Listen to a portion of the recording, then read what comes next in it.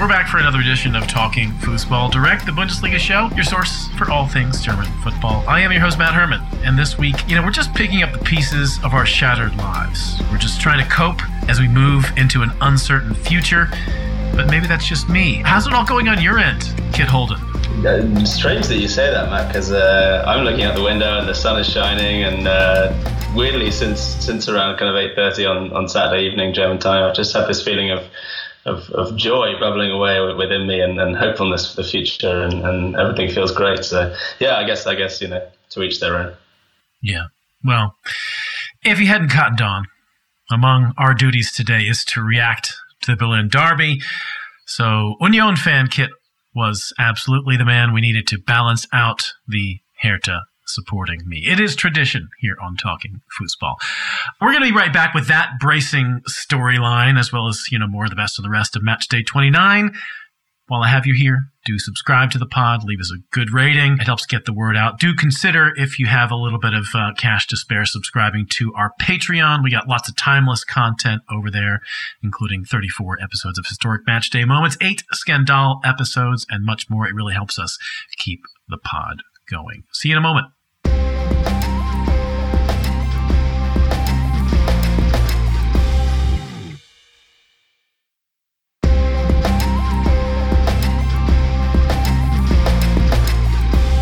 Let's kick off with part one of Talking Fußball Direct, where we talk about the best of the match day just gone. This was match day 29.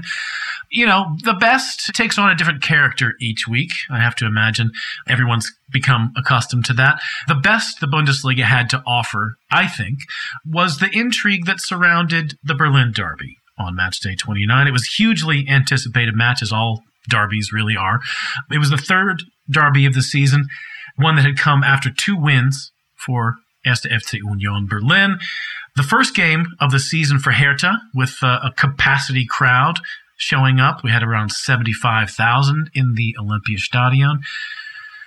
So, everything was lining up for this to be a Fußballfest, as it were. But it was actually not really a good game, not a close contest at all. Former Hertha player Genki Haraguchi scored about half an hour into the game. Marcel Lotka was a very busy man in the Hertha net, fending off another, 10 or so shots on target in the first half. Ridiculous. An own goal brought on by some momentarily credible Hertha pressure put things even 4 minutes into the second half. But that state of affairs lasted just 4 minutes after Grisha Prömel put Union back up. 2 more goals for Union before the end, a 4-1 finish. This was not just a result, Kit, as you know, but this was really a demonstration of everything that's gone wrong for Hertha and everything that's gone right for Union over the past, 2-3 years. You were in the ground, you were covering the game for Tagesspiegel, I take it. What was the feeling around the ground before the game and after the game? I mean, generally, I should say that it was pretty peaceful. I mean, I think there was a bit of stuff going on in the Union block from what I heard, but I mean, generally there was no clashes between the two fans, and after the game it was a pretty kind of peaceful atmosphere around the ground and in the pubs and things. And I think there was a kind of, it's almost, I wonder if it had been different, if it would have been different if the result had gone the other way, because there was almost a sense I felt that, the Hertha fans are so defeated basically, and just so kind of the outlook is so bleak that the only kind of answer to that is just gallows humor and accepting it, really. And so there was a kind of sense that there wasn't really any kind of aggro between the two fan groups after the game. But then before the game, I was quite surprised at how pretty much the only song that any Hertha fan was singing outside the ground or even in the ground in the build-up to the game was Scheiß Union, which translates, I think everybody can work out as not a very nice thing to say about Union. And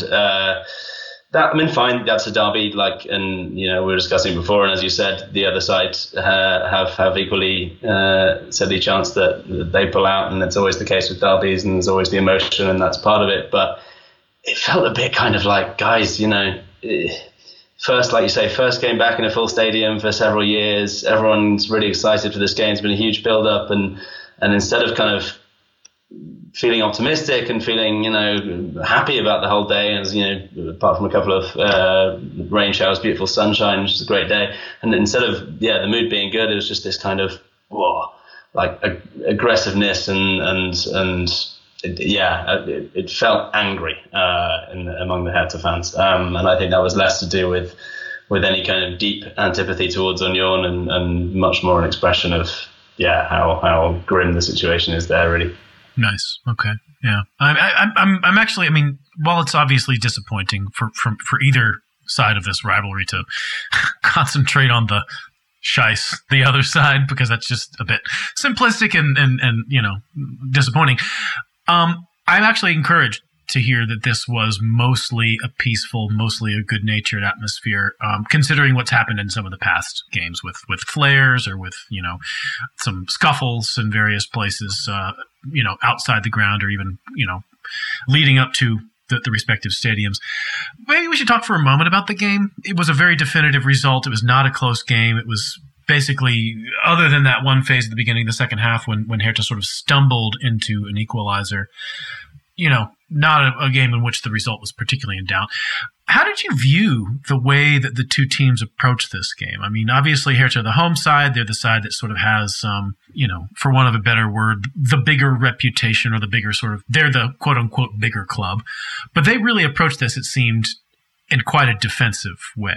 Felix Magath put out, a lineup that included maybe 2, maybe 3 attacking players. And other than that, it was just an attempt to strangle a game, which, I get it in the circumstances that the team is in, but it definitely spoke volumes about where these teams are at.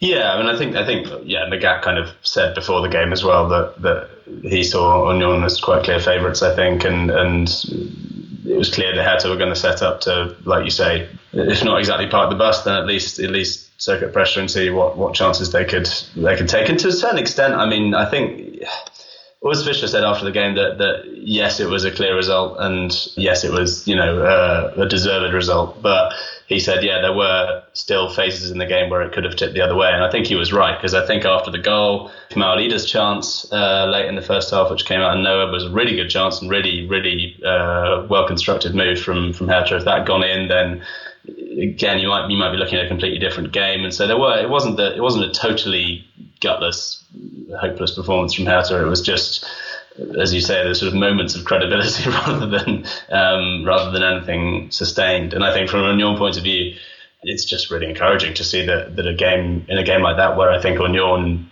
would naturally, Fischer's Union would naturally prefer to be the team that's sitting back and hitting on the brake and looking to use the transitions, that they could take that role as the team that was dominating the game and controlling the game and really did it well. They weren't set back by the fact they missed a few chances in the first half an hour. They kept pushing. They got the goal. They weren't pushed back by the equaliser. They immediately went 2-1 up with the header from Prömel. So just a very, very tight performance from Union in a kind of role that they're not necessarily used to. And I think that's hugely encouraging. Yeah, I feel like there was kind of two games going on. There was the first game where Union actually had to make the game, and they did surprisingly well, considering their sort of preferences. And then there was the second game where they went up 2-1, and Hertha had to make the game. And it was obvious that Union were very comfortable in that role. They scored 2 more goals in that role, and it got ugly. Speaking of ugly, considering the duties of a beat writer or match reporter, you maybe were not party to this. You might have been at either a press conference, a mix zone, whatever. Really, immediately following the game, there was some pretty ugly stuff from Ostkurve, where the ultras for Hertha are, where they sort of got to the point of, I don't know. They started to make some pretty strong demands of the players, that they not only sort of make amends for their poor performance, but demanded that they take their jerseys off and lay them out in front of the Kurve because they don't deserve to wear the shirt. Given the history that has happened over this course of this season with some of the ultras' visit to training back in January, making some pretty threatening statements. Given the fact that a lot of these ultras, most of these ultra groups decided not to support Hertha during any of the sort of COVID restriction periods. They weren't going to the stadium. They were sort of keeping away until, the restrictions were lifted. It strikes me as insane that these fans would think that this was a productive measure, that this was a measure that sort of would lead to anything positive. I think this is an example of some ultras who have just lost the plot. Yeah, I mean, I think, like you say, it's clearly not constructive, and it's clearly much more kind of, I think, theatrics, which are perhaps born out of the fact that as you say, they haven't been there for several years, and this was the kind of the big return to their turf, and perhaps got a little bit carried away with that as well. I don't know, but whether it was premeditated or what. But I mean, it is palpably ridiculous. In part, I think also just because, yes, this team has massively underperformed in this season, and yes, it is when you have three coaches, burden of responsibility does lie to at least a large extent with the players.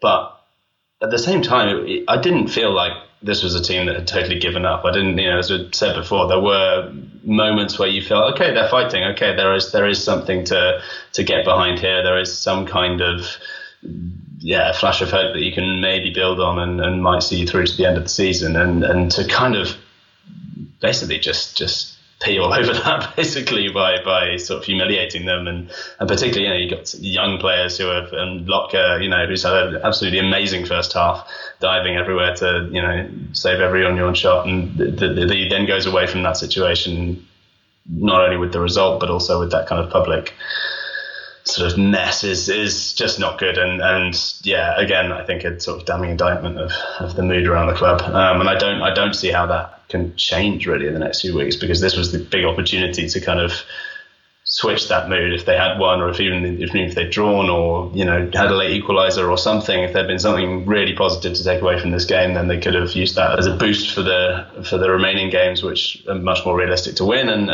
are against direct rivals in the relegation fight. But yeah, instead it was the complete opposite, and I think it's more toxic now than it was a few days ago.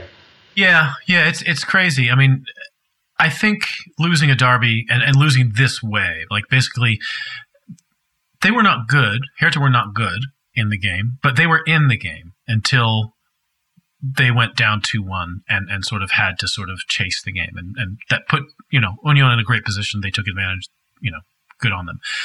But as you say, this was not a sort of, they didn't fold. And the reaction of these fans was basically saying that they did, and it was a fundamental misunderstanding of what they had just seen. But I get where they're coming from, considering everything that Hertha fans have had to swallow for the past 2 or 3 years. I mean, you have to remember, going into this game, all of their direct relegation competitors, whether that's Stuttgart, who had lost on Friday night, Augsburg, Bielefeld, had all lost going into this game. Maybe it's also a bit of a sting from, letting that opportunity slip away. I mean, the real big games, when they actually play all three of those games, are coming up still. But this would have been a very nice time to take a step out of the relegation places. I wanted to sort of put something to you, considering this notion of Hertha going down, which I think is an increasingly likely thing. Christopher Trimmel, captain of Union, of course, as he often does, had a very nice game. I had an interesting quote after that, said he was delighted to win the derby, of course, but emphasized that he didn't want Hertha to go down. Do you think that most people around Union, whether that's people in the club or fans, feel that way? I mean, what would it mean for Berlin football for Hertha to go down at this point? Yeah, I absolutely do think most people agree. I mean, I think there'll be certain people who would have a certain amount of schadenfreude, I guess, if Hertha did go down. But I think generally the feeling is the derbies are fun, particularly when we're winning them.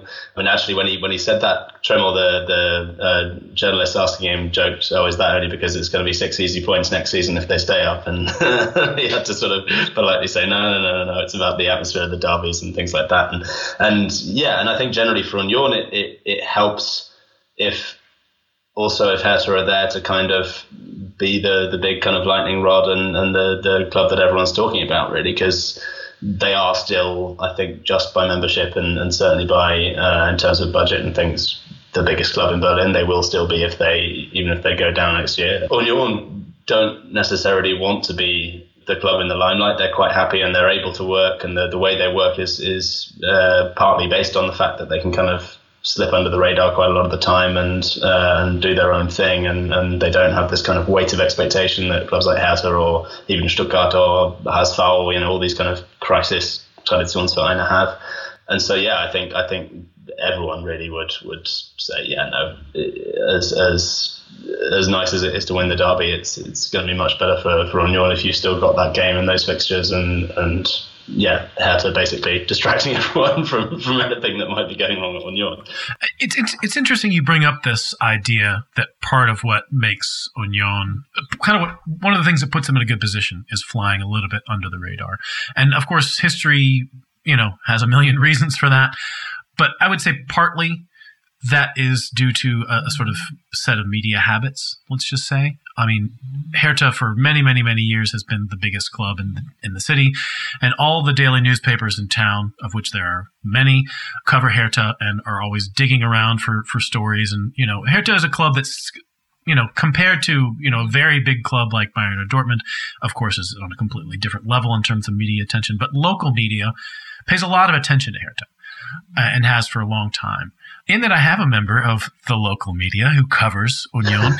Do you think that correct me if I'm wrong, but a lot of newspapers in Berlin have given historically somewhat shorter shrift to Union, or have treated them a little bit like a niche interest, like, there's some people out east who care about that sort of thing, but like the focus at our paper is on Hertha. And like, do you think that's changing? I mean, you work at a newspaper that is an old West newspaper and is beginning to cover Union a lot more than it used to. Do you think that that's something that's slowly that they're getting to be on something of the same level in terms of attention? And is that going to be tricky for a club like Union to handle? Yeah, I mean, it's hard to say. I mean, I think pretty much all papers are in the same position there across the world, in that getting the money to actually and the resources to actually cover two clubs properly is quite hard in most sports desks, I think. And as you say, those habits are entrenched, and particularly in the old West Berlin papers, there's a very clear demand from the readership and the subscribers to cover more Hertha, because they tend to be Hertha fans. There's more Hertha fans in those areas of the city where the paper is read.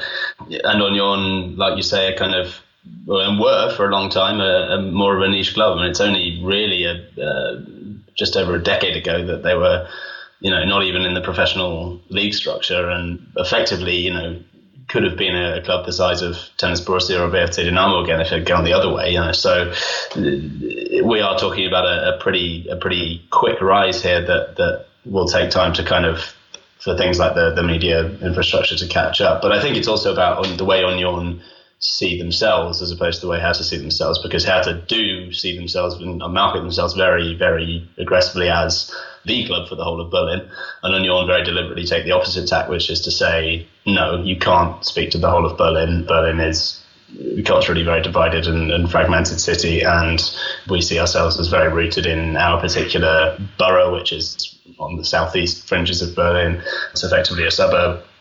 They play up in some ways to that kind of history and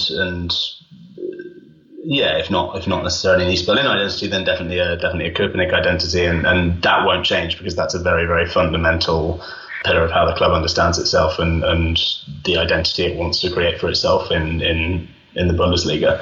And so I think that's another reason why they just will not want Hertha to go down, because they don't want to be the club for Berlin. They see themselves as a club for some people in Berlin. Whoever wants it, chooses that. But if they don't choose that, then fine. Whereas for Hertha, I think the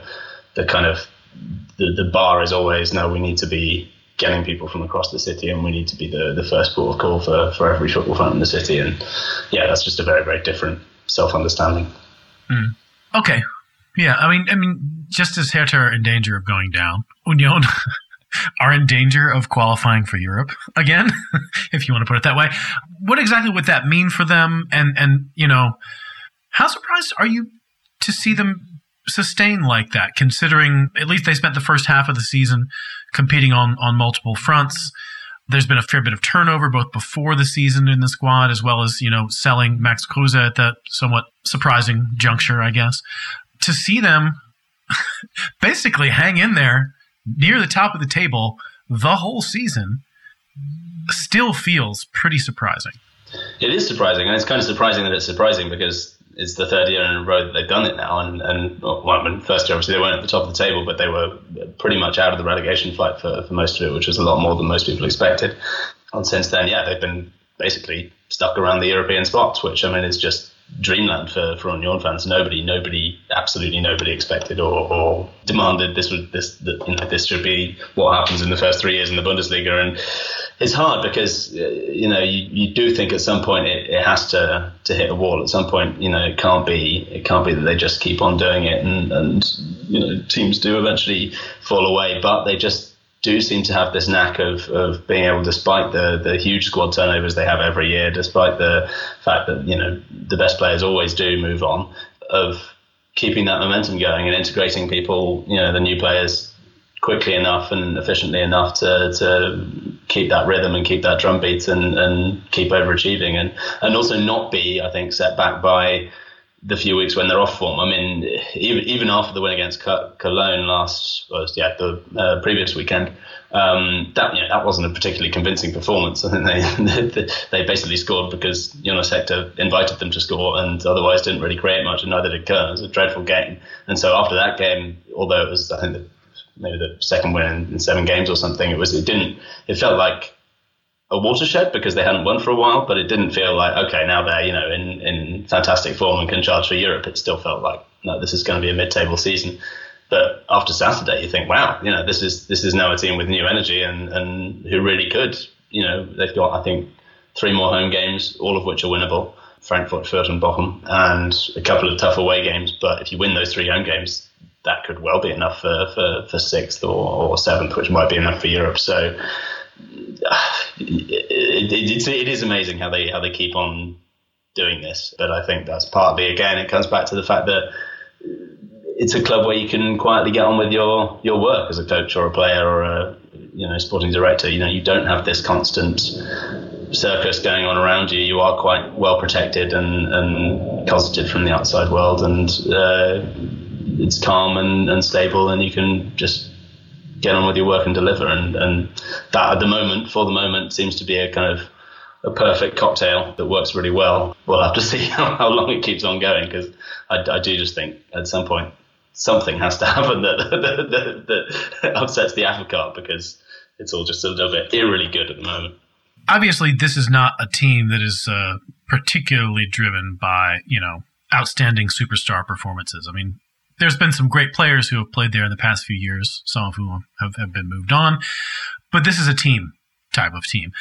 However, do you see anybody moving on in the summer? I mean, it's been, as you said earlier, there's been a lot of churn in both of the summers between their Bundesliga seasons. And, the better they do, the more people are casting an eye over players, or maybe even casting an eye over Urs Fischer. Is there anybody for whom subtracting them from the team you think would really, really harm Union? I mean, of those who are potentially going to leave and are being speculated about, so we're talking about Taiwo Awoniyi and Geraldo Becker effectively in that front line, I think those are players who, as brilliant as they are, and as much as I would love to see them stay, I'd back Oliver Runert and Urs Fischer to find good enough replacements and rework that attack, because that will have been part of the long-term plan anyway. They would never have thought, particularly with a player like Awoniyi, that he was going to stay there for 5 or 6 years. So they will have another thing up their sleeve. I think actually, well, and the other thing to say is that Robin Knoche just extended his contract, which was a huge boost for everyone at Union, I think, because that was up in the air for a little while, and he's definitely a player who, once you've lost Friedrich, if you were then to lose Knoche, your 2 best centre-backs, then you'd be struggling, and then the defence would suddenly look quite exposed, and you'd have lost a pretty important sort of linchpin player. And I think that could have done a lot of damage. So that's a big bit of business that they've managed to get him to extend. But I think you mentioned, people casting their eyes over Fischer. I think that long term, that's the thing that worries me the most is Fischer or Runert. At some point, somebody is going to say, a Schalke or even a Dortmund is going to say, well, why don't we try with these guys, because they're doing well at this club. And I mean, I don't think either of them really obviously has history at Schalke, so if that ever came up, then we'd have to see what he thought about that. But I don't think either of them are necessarily kind of careerists in that sense, that they're only using Union to get to the next big job. I think quite the opposite. I think Fischer's certainly somebody who is quite happy with what he has and would be wary of taking on a big glamour job and, you know, leaving what this very good situation he has at Union. But sooner or later, the more success they have, the more the interest is going to be, and that's tempting. And I think that would be the thing that would be the most hard to replace and could maybe, you know, be then after several years of everything going right, a real proper challenge for Union. All right. Well, I hope you get to enjoy it for as long as possible, Stadtmeister. I hope I get to enjoy some derby wins next year as well. yeah, you know, we'll see. Okay, so Union are now level on points with Hoffenheim. I guess Hoffenheim find themselves now in what, 6th place, 7th place? Yeah, so 6th and 7th, Hoffenheim and Union are level on 44 points. That's because Hoffenheim absolutely got smashed in Leipzig. Red Bulls beat them 3-0. This is obviously a really big result for the home side that puts them just 1 point off of Leverkusen in third. I thought there were some great goals in this game. I mean, Leipzig's third was a pretty sweet counterattack. Marcel Halstenberg's 2-0 goal. Beautiful grass cutter off the post. But the first from Christopher Nkunku is just the kind of goal that makes you love football. I mean, a delicate trap, close control, cut back in the box to get himself a little bit of space, perfectly placed shot. When I watch him do things like that, I just really hope that Nkunku sticks around in the Bundesliga for another year or two. Do you have any notion that that he might? I mean, it seems like Leipzig is still trying to convince him to stick around, maybe trying to restructure his contract with a little bit more money and maybe a get-out clause in there, which reduces year on year.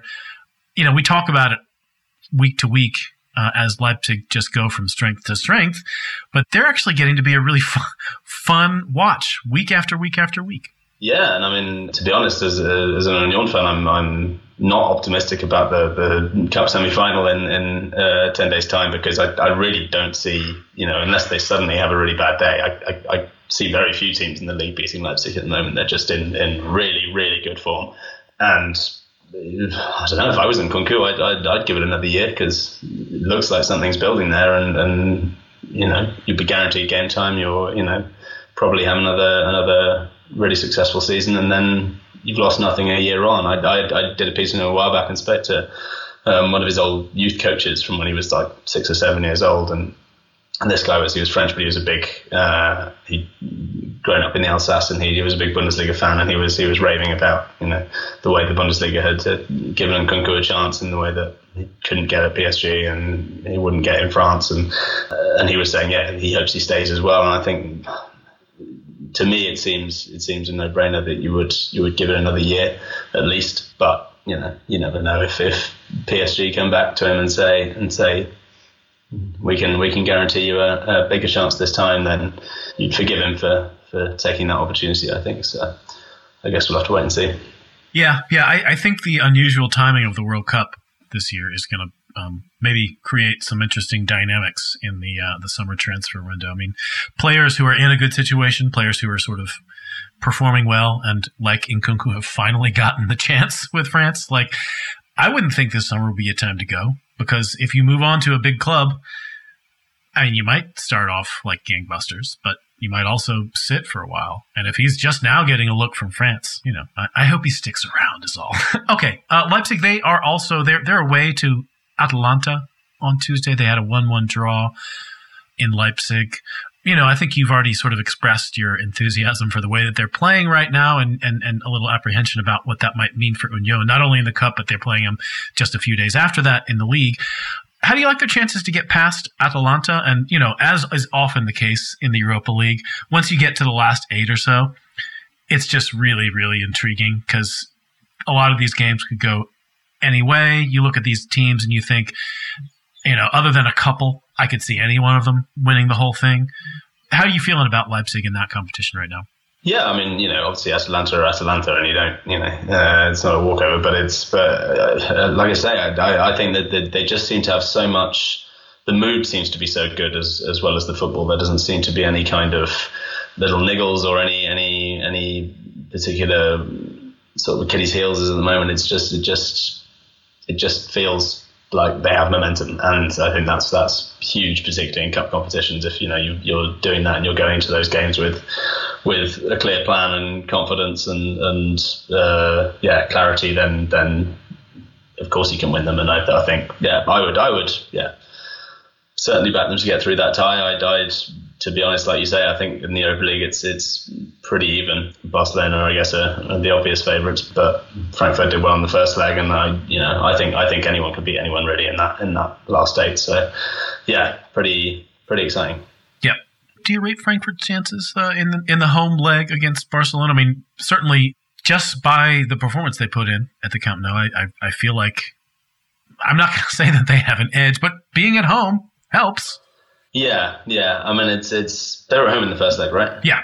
Yeah, you have to see, by all accounts, that was an amazing atmosphere, and that is an amazing atmosphere when it's good there in Frankfurt, and so yeah, whether or not they can then kind of replicate that in a completely different setting against a team who are obviously, for whom it would be a humiliation to be knocked out of the Europa League quarterfinals by Eintracht Frankfurt, and who I as far as I know, have actually been in reasonably good form of late. That's potentially putting my foot in it because I don't really follow La Liga that closely, but it seems that they've been doing a little bit better.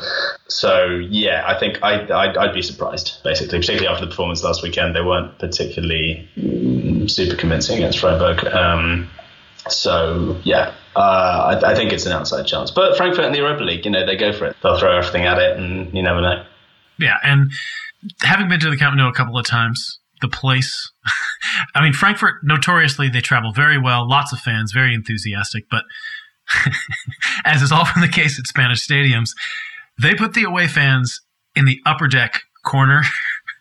No one in the lower bowl will be supporting Eintracht. It's going to be an uphill climb for those fans to have any impact on the game, no matter how numerous or enthusiastic they are.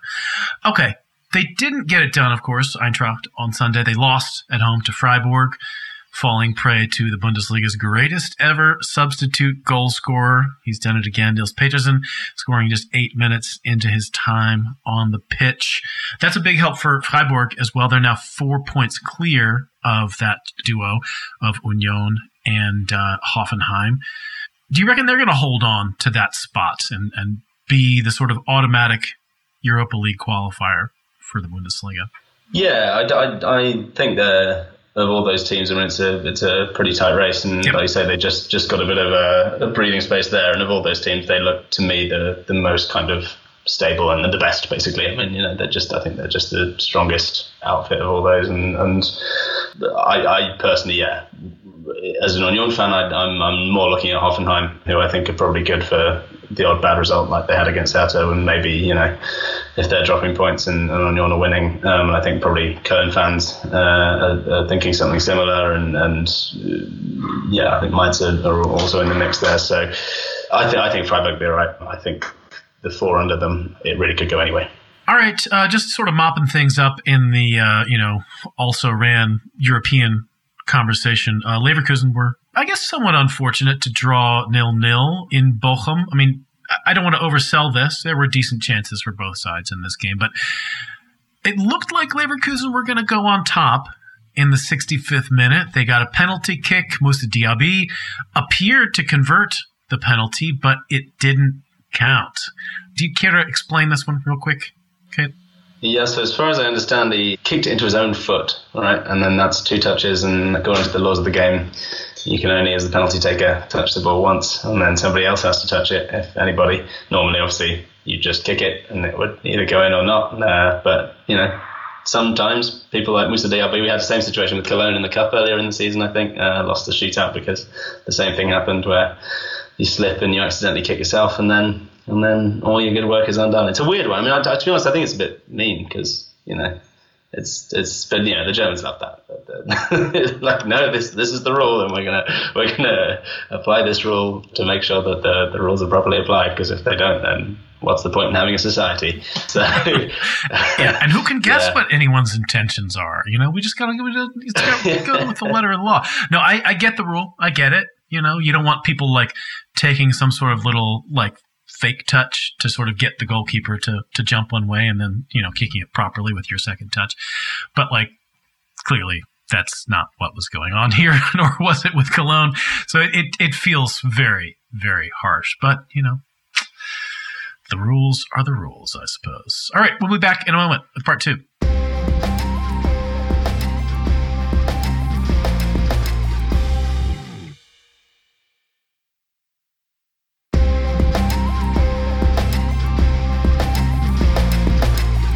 Here comes part 2 of Talking Football Direct. I'm Matt Herman. I'm here with Kit Holden. We're sort of mopping up the rest of Match Day 29. We probably, since we didn't talk about them in the top of the show, we'll talk about them in the top of the second half of the show. Our duo at the top of the table, who are basically clear of everybody else, and that top one, who's even clear of the top 2. Well, you know what I'm saying. It's Bayern. They're 9 points clear of Dortmund. They got a bit of an Arbeitssieg, let's just say, over Augsburg on Saturday. It did take them 82 minutes to get a go-ahead goal. The one goal is all they needed to get past Augsburg. Robert Lewandowski scored from the spot after a handball from Reece Oxford prevented a goal-scoring chance. Bayern, I hear you were in Villarreal covering them this past week. They kind of looked out of sorts in that game, or at least were outplayed. I think they were probably a little lucky to only lose the 1-0 in that game. Putting this performance, they weren't bad against Augsburg, but they weren't particularly good. And they weren't particularly good against Villarreal. What things do they need to tighten up this week if they want to actually advance in the Champions League? Well, I mean, basically everything. They were. I mean, the first day against Villarreal, they were kind of outplayed all over the park, and that was partly because Villarreal were very, very good themselves. I mean, it wasn't just kind of Bayern defeating themselves; it was also Emery obviously winning that battle, and the players putting that plan into practice. But the problem for Bayern, I mean, I think that the most worrying thing is that they just look blunt in both games. Like you say, they needed a penalty to beat Augsburg at home, and they really did not. I mean, they were very, very easily dispossessed in the final third. Didn't create many chances, many really good chances. They didn't really look like breaking Villarreal down for much of that game last week. And as you say, they were lucky. They got hit time and time again on the counter-attack in the second half particularly, and probably could have lost it 2 or 3-0. The attack, I think, is most worrying because that's what's carried Bayern under Nagelsmann. The defensive problems have been recurring and ever-present, but they've usually been okay because the attack is so strong and because Bayern can still put 3 or 4 past any opposition on their day, so that's fine. But if they're not doing that, then the defensive problems really become even more problematic, and they were again. It's really, I think Nagelsmann has to some extent got away with it because the title race has gone so smoothly, because Dortmund have had such a mixed season, and because Nagelsmann is Nagelsmann, there's a lot of faith that he will, it will come good, because people know what qualities he has as a coach. But really, this is turning into a pretty kind of serious problem for his side, because they really do just get torn apart by teams that can counter well, and it seems very kind of very basic stuff that you end up with not enough men defending against a counter-attack because everybody's flooded forward, and that's just, it seems like such a basic thing that most coaches would sort of drill in as a fundament into their team and a foundation stone, and Bayern just time and again this season has shown they can be exploited and beaten in that way. And Villarreal did it very, very well. We've seen Bochum do it well. We've seen Gladbach do it well. Benzema gave an interview to L'Equipe a few weeks ago where he basically said the same thing before the Villarreal game. He was saying, Bayern score a lot of goals, but they also concede a lot of goals. And, if you hit them on a break, then you'll end up 4-2. I said something along those lines. And I think, even if they get past Villarreal, teams like Liverpool and Real and City are going to look at that and think, well, yeah, that's that's a team we can probably beat if we play our cards right. And I think that's kind of worrying. And you know, fine, it's not expected that Nagelsmann has to win the Champions League in his first year. I think there'd be no shame in going out in the semis or the final to one of the other big clubs. But if they go against Villarreal, it's a big humiliation. And I think it's possible the way they played in the last two games. It's also possible that they suddenly switch it on and attack again and, you know, put 4 or 5 past them as they did against Salzburg. But Villarreal are a lot better than Salzburg, and Salzburg exploited Bayern's weaknesses in moments in that last 16 tie. And they had kind of occasions where they managed to kind of show them up. But with Villarreal, you felt that it was a much more complete outwitting of Nagelsmann's Bayern, and I think that's a worry because, yeah, in the end, it's probably going to define the season. Yeah, it is interesting how little scrutiny there's been over some of these issues, considering the way that the league campaign has gone and how little resistance Dortmund have put up. But Dortmund did keep pace after a fashion. As I mentioned earlier, it's a 9-point gap, but it's still just 9 points after Dortmund took down Stuttgart on Friday night. You know, I mentioned Nils Petersen earlier in the show as the greatest substitute goal scorer in the Bundesliga history. Julian Brandt, not the best substitute goal scorer. He did score 2 on the night against Stuttgart, but he became the earliest substitute goal scorer. He had come onto the pitch after Gio Reyna picked up an injury in the second minute of the game. Julian Brandt scored in the 12th minute. That was the earliest goal by a substitute. Yeah, Jesus, Gio Reyna, incredibly unlucky. This is his, you know, I guess, third injury break in this season. He's really only gotten to play, I don't know, maybe 15 games for Dortmund over the course of the season, despite all that he brings to the table. This may or may not be an appropriate time to impugn the Dortmund physical, I guess, athletic trainer department, but they certainly have come under a lot of scrutiny over the course of the season and in recent years. Is there a renewed conversation about this stuff in light of this injury, or in light of Rafa Guerreiro also had a muscle injury? I mean, what's going on at Dortmund? What are they doing wrong? Everyone's pulling up with hamstrings and calf injuries there. Yeah, I mean, there was this thing after the Stuttgart game, right, where Rosa sort of had to defend this physiotherapist who I think it had been announced that he was going to leave after 10 years, and that sort of sparked this conversation, particularly as there were so many injuries in that game, let alone the season. Sparked the conversation that perhaps this is maybe this guy's fault. And Rosa was sort of saying, no, well, like, you know, there's a lot of people. It's not just one physiotherapist who's responsible for whether players get injured or not. It's a lot of people, the coach and the athletic coaches, and, you know, lots of factors play into that. But there does seem to be a substantial problem with that at Dortmund. Watching the DAZN highlights show, and there are some amazing stats. They've had 50 injuries this season. There's one about Haaland that he's had something like 18 muscle problems since he's been at Dortmund, and previous to that in Salzburg he'd only had one muscle problem in the same period, 2 years or whatever. So there does seem to be something amiss, and it has basically shafted them because he hasn't really been able to build that, you know, consistency and stability this season, and there's been the constant, you know, hoo-ha about when Haaland is coming back, and he's been out for basically half the season in total, and most of the time he's been out, the talk has been, oh my god, when's he coming back, and that's unsettling. And yeah, it basically has just ruined what should on paper have been a good chance for a title push this season for Dortmund. Yeah. I mean, I'm looking, you know, Bayern would have 69 points here with 5 games to go, which is not a bad haul. But compared to some of the Bayern teams that we've seen in the last decade of dominance, they're not, you know, shooting the lights out. Okay, looking at things from the Stuttgart side of this, they, you know, as I mentioned earlier, are still in the thick of the relegation fight. Everybody down there lost, all the sort of, you know, prime actors, I guess. Kind of looking like a 3-horse race now. Just 1 point are separating Stuttgart from Hertha and Bielefeld. You know, that was ensured by the fact that Wolfsburg just clobbered Bielefeld. It was a 4-0 win, one in which the Wolves dominated from start to finish pretty much, which is the first time we could say that in a really long time. Bielefeld Hertha, Stuttgart. One's staying up, one's going to be in the playoff, and one is going straight down. Who is who? I'm going to say Stuttgart are probably staying up. I think they're probably the team with the most quality, and I kind of, I that would be where my feeling is. I'd really like to say Hertha on the Relegationsplatz, and I probably am going to say it just because I want it to happen.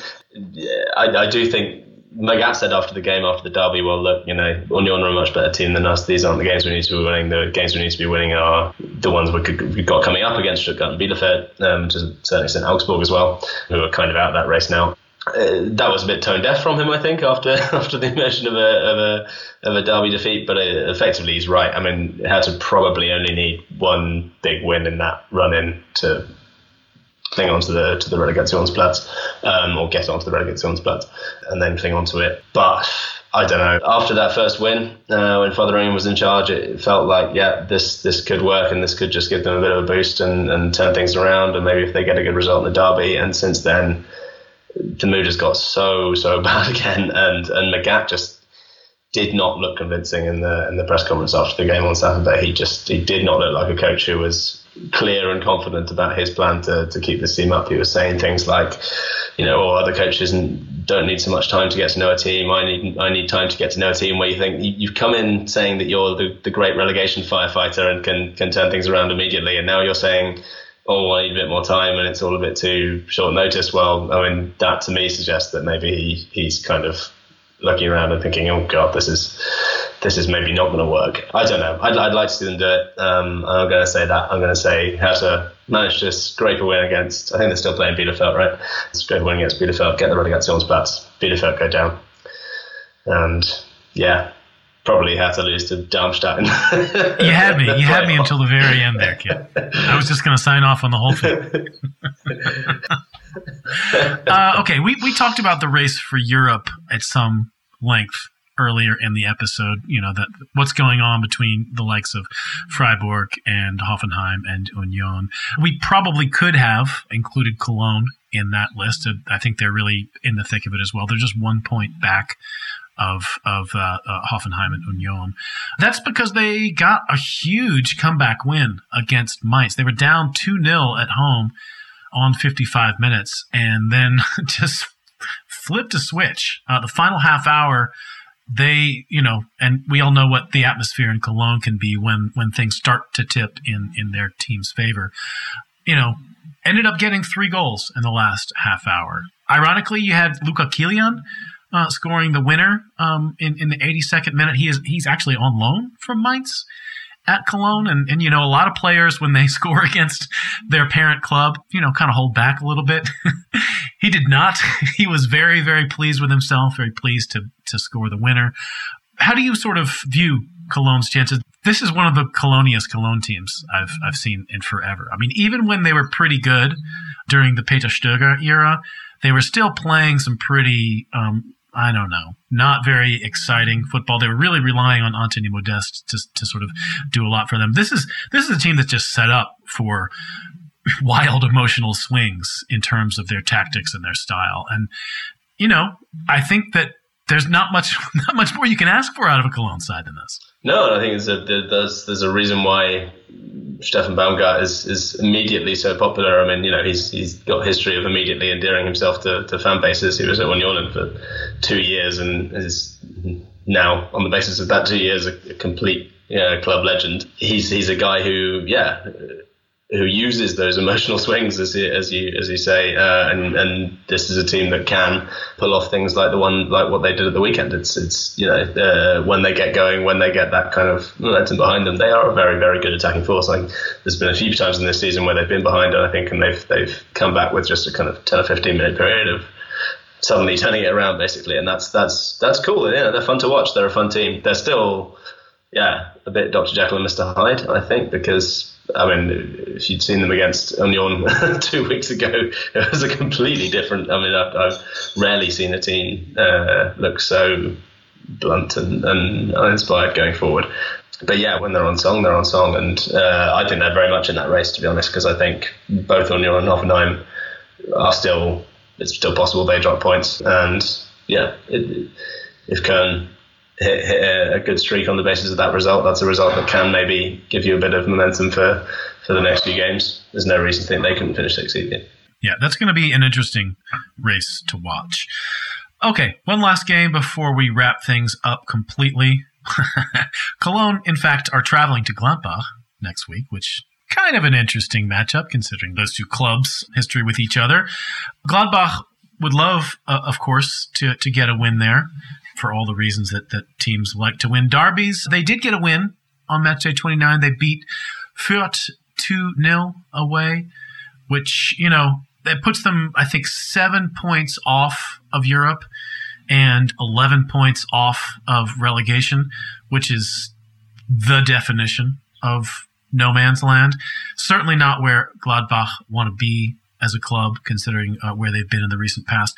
Adi Hütter, the new coach that was brought in by the previous sporting director, Max Ebel, hasn't really worked out, but he has been given something resembling a vote of confidence moving forward. All the noises coming out of that club is that they want to move forward with him. Is that a good call? Is that smart? Or is this maybe something that should just be, written off as a misunderstanding? No, I think it probably is a good call, because I think he has shown, in Frankfurt, not only what he can do when it goes well, but also, as I remember, he had in the middle of that period in Frankfurt a kind of similar phase where suddenly it all seemed for a little while to be going south, and there was sort of, after the euphoria of that Europa League season, they almost flirted with the relegation fight at some point, but he steered them out of that trouble again and led them back up, and I think he's therefore shown that he can, if given time, turn things around. And I still think it's a good hire. It's a good piece of business from Gladbach. It makes sense. It hasn't worked out this year, but there's also been a lot of turbulence this year at that club anyway, with Abel leaving and things like that. So I don't know. I think don't necessarily throw the baby out of the bathwater, and a bit of stability is probably good when your long-serving sporting director has left, and give him another year. Why not? Yeah. I think it's going to be a very intriguing Rhein derby next weekend, certainly, with Cologne pushing for Europe and Gladbach pushing for them not to get into Europe. It should be very tasty indeed. All right, that is all for this edition of Talking Fußball Direct, which was produced, as always, by Aidan Rantoul. I guess it was great to have you back, Kit. I enjoyed it a lot, Matt. I hope I'll enjoy the next time just as much. Yeah.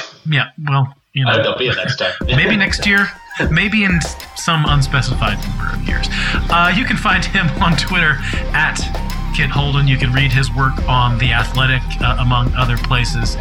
If you want to contact me, I'm at Mr. Matt Herman over there. Talking Football Extra is coming up in a couple of days, and Talking Football Fantasy will be getting you ready for Matchday 30 toward the end of the week. This is Nick Simolion.